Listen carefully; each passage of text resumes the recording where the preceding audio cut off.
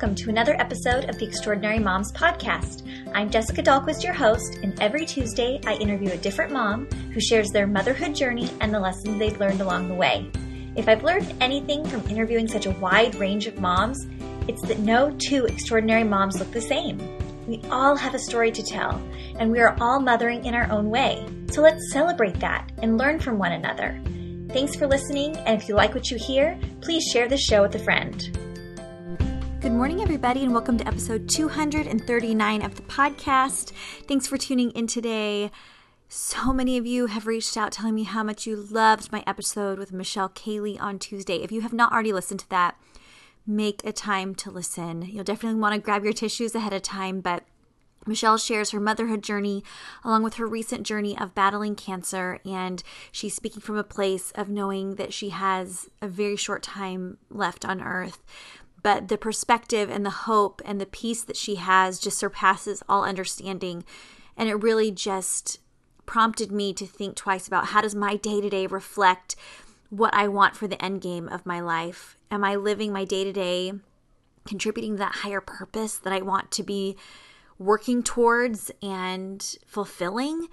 If not, I need to make some changes. And there are some tweaks that I've made in my day-to-day, just the way I'm spending my time and prioritizing my to-dos and eliminating other to-dos that are just not important. Giving less weight to the worries that are not of eternal consequence, right? Incredible. So thank you, Michelle, for coming on the show. Today, I have a great episode for you today. A few weeks ago, I posted on my Instagram stories that my family and I have set up a few rules and boundaries for our children in terms of protecting them against sexual abuse. My husband is a lawyer, and while he has been a corporate lawyer and while he's a JAG in the Navy currently, his job right now is victims legal counsel. That is being a support person, a legal support person to somebody who has been sexually assaulted. And the people that he works with currently are affiliated with the military, and usually they are military members or spouses.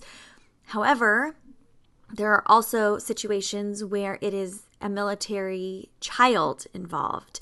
And as my husband has seen more and more instances of child abuse and become very much more aware, trained, and aware of the dangers that exist in the world that we live in, and really those dangers are no different in this day and age, aside from the additional access in social media and the online world and the ability for creepers to get into our child's life. It's just getting more attention lately, and I'm grateful for this conversation. So today, I want to share with you a training I went through the Boy Scouts of America. You don't have to be affiliated with Boy Scouts or have anything to do with them to learn a lot. I am going to be volunteering at a Cub Scout camp this summer, and so they had us go through a youth protection training, and one of the components of that training was on sexual abuse. I found this so helpful. And in addition to sharing what I learned through that sexual abuse training, I'm also going to share some other research that I've done about ways to protect your kids against abuse. And then in addition, I'm going to share about what our family specifically does, some rules that we have in place to protect our children. I think it's so important to realize that no child or person is completely immune to this risk. So today I'm going to talk about what I learned through the training, what my husband has seen, the rules we've implemented with our own family in order to just help you to have a little bit more insight and perhaps awareness that you can then talk to your kids about some of these things. It is such an important conversation to have. But first, I want to thank one of our show sponsors, and that is BioClarity. Healthy habits are an important part of how you maintain great glowing skin. Especially with summer approaching, I want to make sure that I am taking care of my skin in the best way possible. Well, I found this great clean and green gentle skincare line that helps me get naturally glowing skin that's 100% vegan, cruelty-free, and has a new ingredient called Floralux made from chlorophyll. This ingredient is proven to nourish the skin, soothing away imperfections and blemishes, and I cannot tell you how great my skin has felt since I've started the clear skin routine with BioClarity. So there's 3 easy steps: a cleanse, a treat, and a restore. And I love that routine that I do both morning and night. It's helping fight breakouts, soothe skin, minimize redness, reduce pore size, and even out the skin tone. I pair that with my favorite sunscreen, and I'm good to go for the day, and I'm feeling great about how my skin has been looking lately. The BioClarity system is delivered straight to your door, so you cannot get easier than that. So to get started on healthier habits with your skincare, just go to bioclarity.com, and guess what? My listeners will get their first month for 50% off of a routine, plus shipping is free. And it comes with a 100% risk-free money-back guarantee, but you need to enter my code, capital EMP. That's bioclarity.com and enter my code EMP. Thanks so much, BioClarity, for sponsoring the show. Now let's move on to the topic at hand, sexual abuse. I know this is not a fun topic, but it is always better to think through these things ahead of time before it's an issue that you are trying to resolve once it happens, right?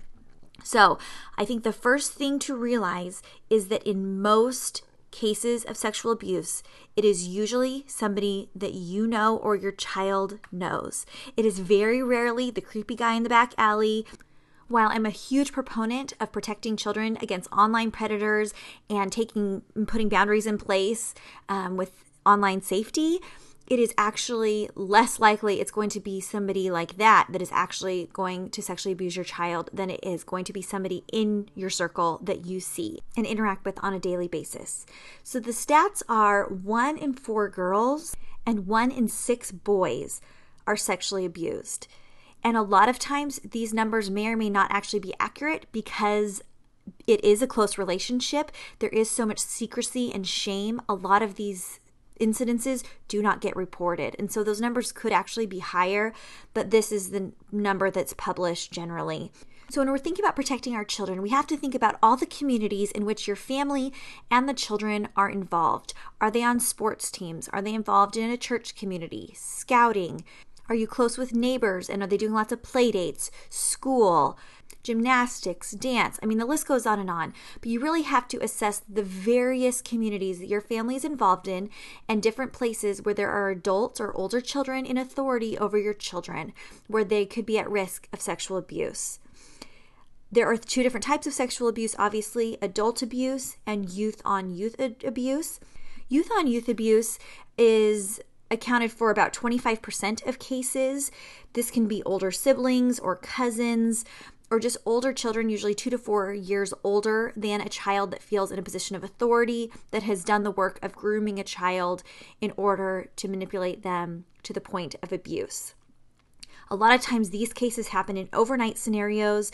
It can start where it seems like a game and then it kind of escalates. This is less likely, but still, it is so critical. We don't have male babysitters. I do have older boys come over to be kind of mother's helpers sometimes, but it's never without me being present. And it's not that I do not trust these kids that I'm having in my home. It is simply that it is just not worth the risk. Simple as that. I don't typically send my kids over to other homes where I know there's older brothers present if I don't know the family very, very well.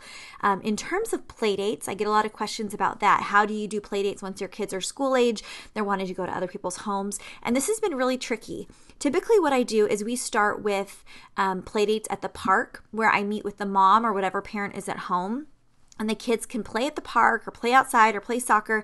And I'm getting to know the mom. I'm seeing the kids interact. I see what the family's like. I'm able to ask really easy conversational type questions. You know, do you have other children? How old are they? What are they into?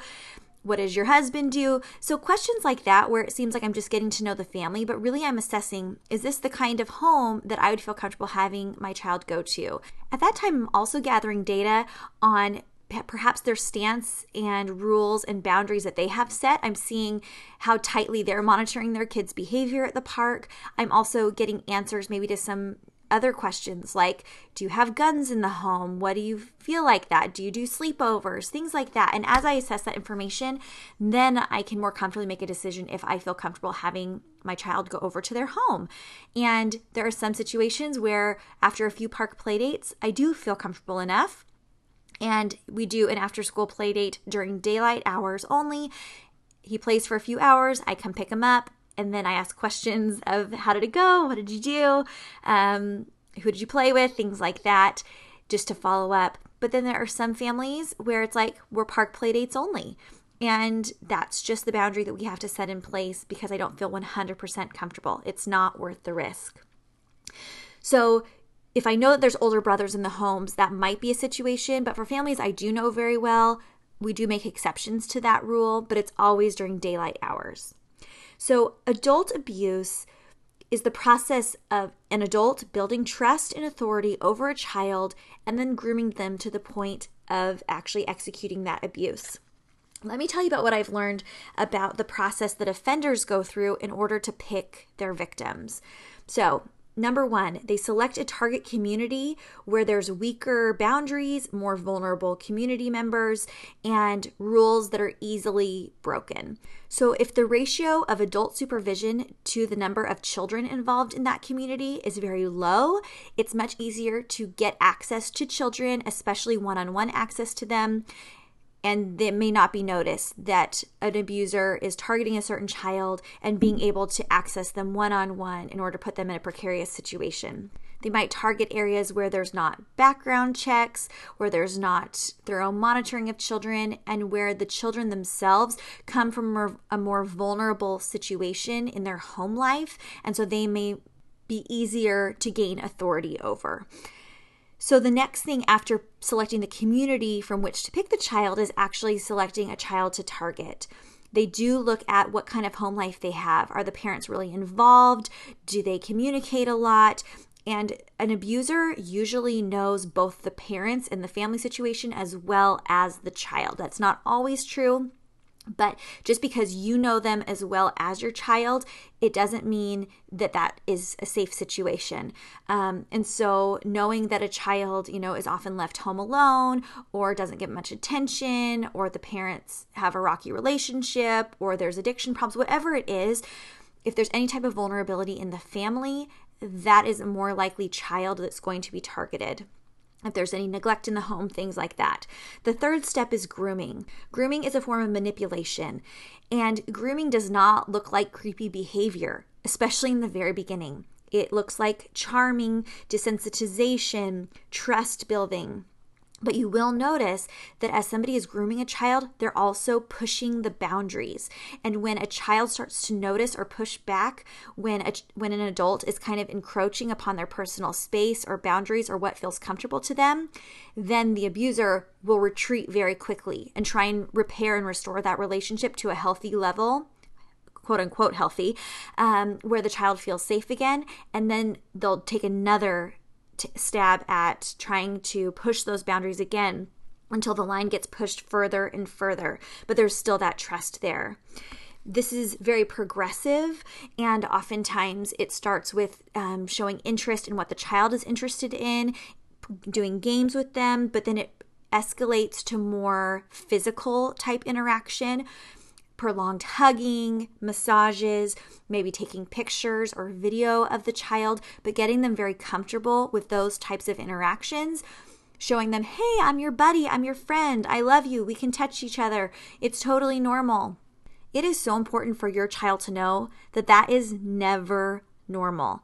Anytime they start to feel insecure or anxious or nervous about an interaction with another adult because they're pushing those boundaries, never normal. That is a huge red flag, and they need to know what to do when that occurs and create that protocol ahead of time. Let them know they can come to you, and even if it's meant to be a secret thing, even if the person is saying, oh, this is between you and me, or putting a finger to the mouth and saying, shh, don't tell. There is a plan in place that they will tell their parent, and they can feel comfortable that they are not going to be held accountable for that interaction. They're not going to be in trouble for that interaction. It is always important to tell, especially before it gets too far along. Another important thing to realize, like I said, usually it's somebody that the children and the parents know, is that the abusers actually work to groom the parents as well. If there is an adult in your child's life that is being especially overtly friendly to you, giving gifts, developing rapport, they seem to like your kid even better than you like and love your child, that is a huge red flag. And I feel really conflicted about this one because I really want good friends in our life and people that adore my child and want to be there for my child and validate them. but it should never be in excess of how I feel or interact with my child. And there's other red flags that should also be appearing or could also be appearing. If those things in conjunction with each other holistically make you feel uncomfortable, do not risk it. Really take a look at that situation and that relationship and make sure that there are boundaries set in place. Some signs of and red flags you might see in abusers. The first is they strive to become close to the whole family and develop rapport with everybody in the family. They become very accessible. They're always there helping out, being the first one to jump in. You feel like you're building trust with them, but really they are trying to build trust so that they can push the boundary. They often give excessive gifts. They share your interests. And then it might escalate to taking lots of pictures of your children if they ask them to sit on their lap, or they're overly physical with them, giving them lots of hugs, massages, things like that. If there's an adult that's ever texting your child one-on-one and they're not copying somebody else on it to kind of monitor that interaction, no. And they're always striving for one-on-one time. It might seem really nice that the nice neighbor down the street wants to take your child for ice cream. You will be going on that outing with them. That is a very nice offer. Let's all go get ice cream. We don't want to deny friendships and relationship building, but there's no reason that they need to take your child one-on-one without your supervision. Now, as my husband's pointed out, this usually is just an issue with males. If it is a woman that is committing sexual abuse, there is something mentally wrong with them. And usually there's way more signs in the rest of their life that make them feel like a threat or make you concerned. Whereas males, there is not a stereotypical sexual abuser. There's not one way that they look. There's not one age. There's not a certain mental problem with them. They can be fully functional in all aspects of their life and still be sexually abusive. That makes it really, really hard to identify and really scary. But like I said, if you're looking for all of these types of things and you are getting red flag after red flag, just start putting those boundaries in place and either cut ties or just put more strict boundaries where your child is never alone with them and they're not given that access to your child. Chances are the people that are listening to this podcast, you extraordinary moms out there, your children are less at risk because you are excellent moms who are striving to keep open communication with your kids. Predators do not typically target children from solid homes where the parents are really involved and always talking to their kids and really involved in their life and involved with, everyone, all the other adults in their life and volunteering and things. Those are not easy targets. Does it happen? Yes. And so that's why I'm putting this information out there. But at the same time, realize that by having some of these conversations and thinking through these things with your kids, making them aware of the red flags and putting protocols in place for if something like that does happen or you do start to feel weird or like your boundaries are being tested, this is what you do, then you can kind of move on a little bit more, always checking back in with your kids. But really the kids that are most at risk come from vulnerable situations, from homes where their parents are not as involved. So yes, this information is still for you, but do not get overly worked up about every single adult in your child's life, because you can kind of assess the type of relationship you have with your child and are they, more prone to being at risk or are they, kind of more land in the middle? You can decide that. So the types of things that we've set up in our home based upon my husband's experience, what I've read and learned and everything like that is, always be on the lookout for red flags. Be really aware of the adults that are in your child's life, their teachers, the people at school who work with them, coaches, church leaders, scout leaders, dance teachers. Like I said, it's more likely men, but still just being really aware of anytime, especially that you're leaving a child without your supervision, who is watching over them? What is the ratio? Is there access one-on-one to your child from another adult? Are they driving in a car alone? Are they being left at practice alone? Are they staying after school for tutoring? Are you leaving them with a babysitter? Those types of interactions where an adult or an older youth would have access to them and might raise some red flags to you, you need to have those boundaries in place. We do not do sleepovers. Nothing good comes from a sleepover. Have you ever experienced a really good, edifying sleepover? I have not. I've always wanted to go home about 10:30, but then by that time it's too late to call my mom, right? Or it's embarrassing. So set up a plan. If your child's invited to a sleepover party and you don't feel comfortable with it, say, okay, I'll pick you up at 9:30 or 10 p.m., but you can enjoy all that time, and then I'll pick you up and you can sleep in your own bed, because everyone's just happier in the morning once you've slept in your own bed, right? If your child is really fighting for those sleepovers, have a discussion with them. Tell them what your concerns are. And it's not only sexual predators and abuse issues that come up over at sleepovers. It's, what happens if you start your period? What happens if you wet the bed? What happens if you have a nightmare? What happens if you just want to go home and it's the middle of the night and you can't sleep and you're so uncomfortable? What happens if you're just not comfortable sleeping on the floor? There's lots of things. Bring up those questions with your child and have a discussion with them. And then they can kind of decide, does that sound worth it to them? If it's a family you know very, very well and you're comfortable with it, kind of talk through those scenarios with your child and say, okay, well, if this happened, what would you do? If this happened, what would you do? Or what could you do? And brainstorm with them solutions for those problems so they're not caught off guard. So if that's a decision you choose to make as a family, that's totally fine. But just make sure you've thought through those things ahead of time in order to keep your child safe and comfortable.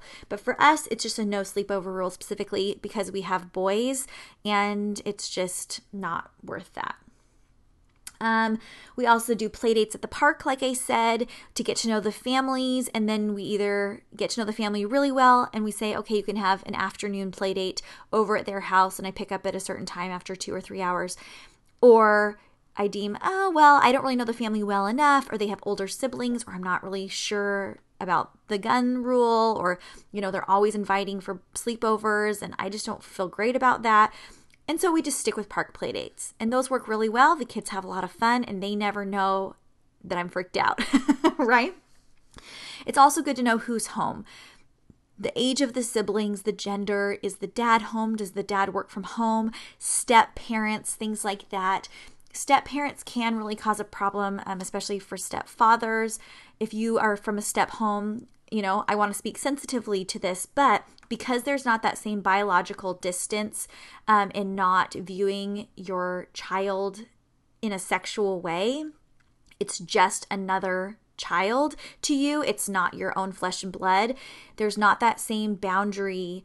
Not to say that biological parents don't abuse, because they can and they do, but having that relational distance from the child makes them more susceptible. And then it's like sleepover after sleepover situation. And so just watch that really, really carefully. And ways to really help empower your kids. Talk to your kids about anything and everything. Keeping open lines of communication will definitely make your child less at risk. Know the families and the coaches that your children surround themselves with. Try and eliminate one-on-one scenarios as much as possible that are not under your supervision.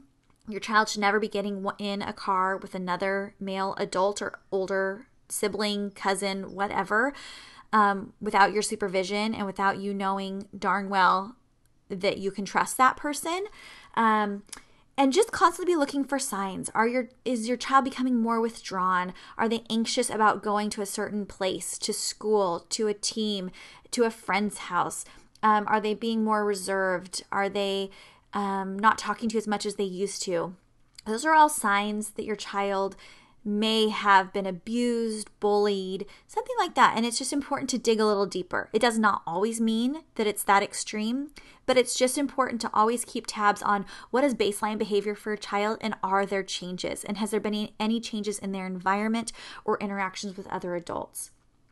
You should be asking about their day to day. When you're picking them up from a play date or from scouts or from school or from soccer practice, you're saying, how did it go? Who did you play with? What did you do? How do you feel? And if they seem withdrawn or like there's any issue, having the space for them to be able to talk about, what they just experienced, it's really important. It's really important. And ultimately, don't assume that predators can be judged based upon their looks. There have been lots and lots of people abused by people that they have loved and known very well. And in my husband's line of work, it is so tragic to see kids who are so conflicted about charging their stepfather or their father or their older brother with sexual abuse charges because they love him, or because it will cost them money at their job, or they'll lose their job, or they'll go to jail, or they'll be mad at them. Kids are afraid to come forward if they know that the consequence is going to be that they're going to be embarrassed or shamed over it. They're going to be looked down upon. They're going to be responsible for any of these negative consequences. And so they keep quiet. And it is sad, and it is cyclical. And children that are abused by one person, it is so much more likely that they will be abused by a second or a third or a fourth person throughout their life, because they have developed these habits of secrecy and shame and worth. What are they worth? Is their body worth being taken care of and treasured? Are they only really receiving attention and affirmation from people who push the boundaries with them? Or are they receiving that love and attention from you, their parents, who they love and trust? So just make sure you're cultivating that in the home first, and then you can look outside the home to make sure that the interactions they're having are safe. I hope this has been helpful for you today. It is something, I even feel a little nervous and amped up talking about it, because it is just such a frustrating thing that we have to deal with. But it is far worse to deal with something after it pops up in our child's own life, and we're dealing with healing and trauma from a bad experience of sexual abuse, than it is having an awkward conversation before something like this happens. And even if you don't want to put scary ideas in your child's head, or you're not sure what to say or what questions they have or what boundaries to put in place, start small. Talk to them about the potential dangers and the types of red flags that they can be looking for, and ask if they've had any experiences like that. And then just continue to keep the lines of communication open. And if you do that, I'm so confident that you can feel really good about the foundation you've laid for your child in this area. And you can just continue that communication, keep praying for your children. And that's really all you can do as a parent. Thank you for listening today. This youth protection training is up at Boy Scouts of America. If you want to create a username, you can view that. I think you can do that. And then there's also lots of other resources online. If you just Google signs of sexual abuse in a child, signs of a sexual abuser, and then lots of other protection resources for educating your child and getting them help in the event that one of these things does affect your family. You guys are extraordinary moms, and I just really appreciate you for listening and taking the time to want to protect your children. We're all just doing the best we can, and I'm grateful that I can just provide this conversation for you this morning. Coming up next week on episode 240, I have a conversation with Susan Ramirez. Susan is the extraordinary mom of two, who is also the founder of Austin Angels, a foster care organization that helps support families who foster children.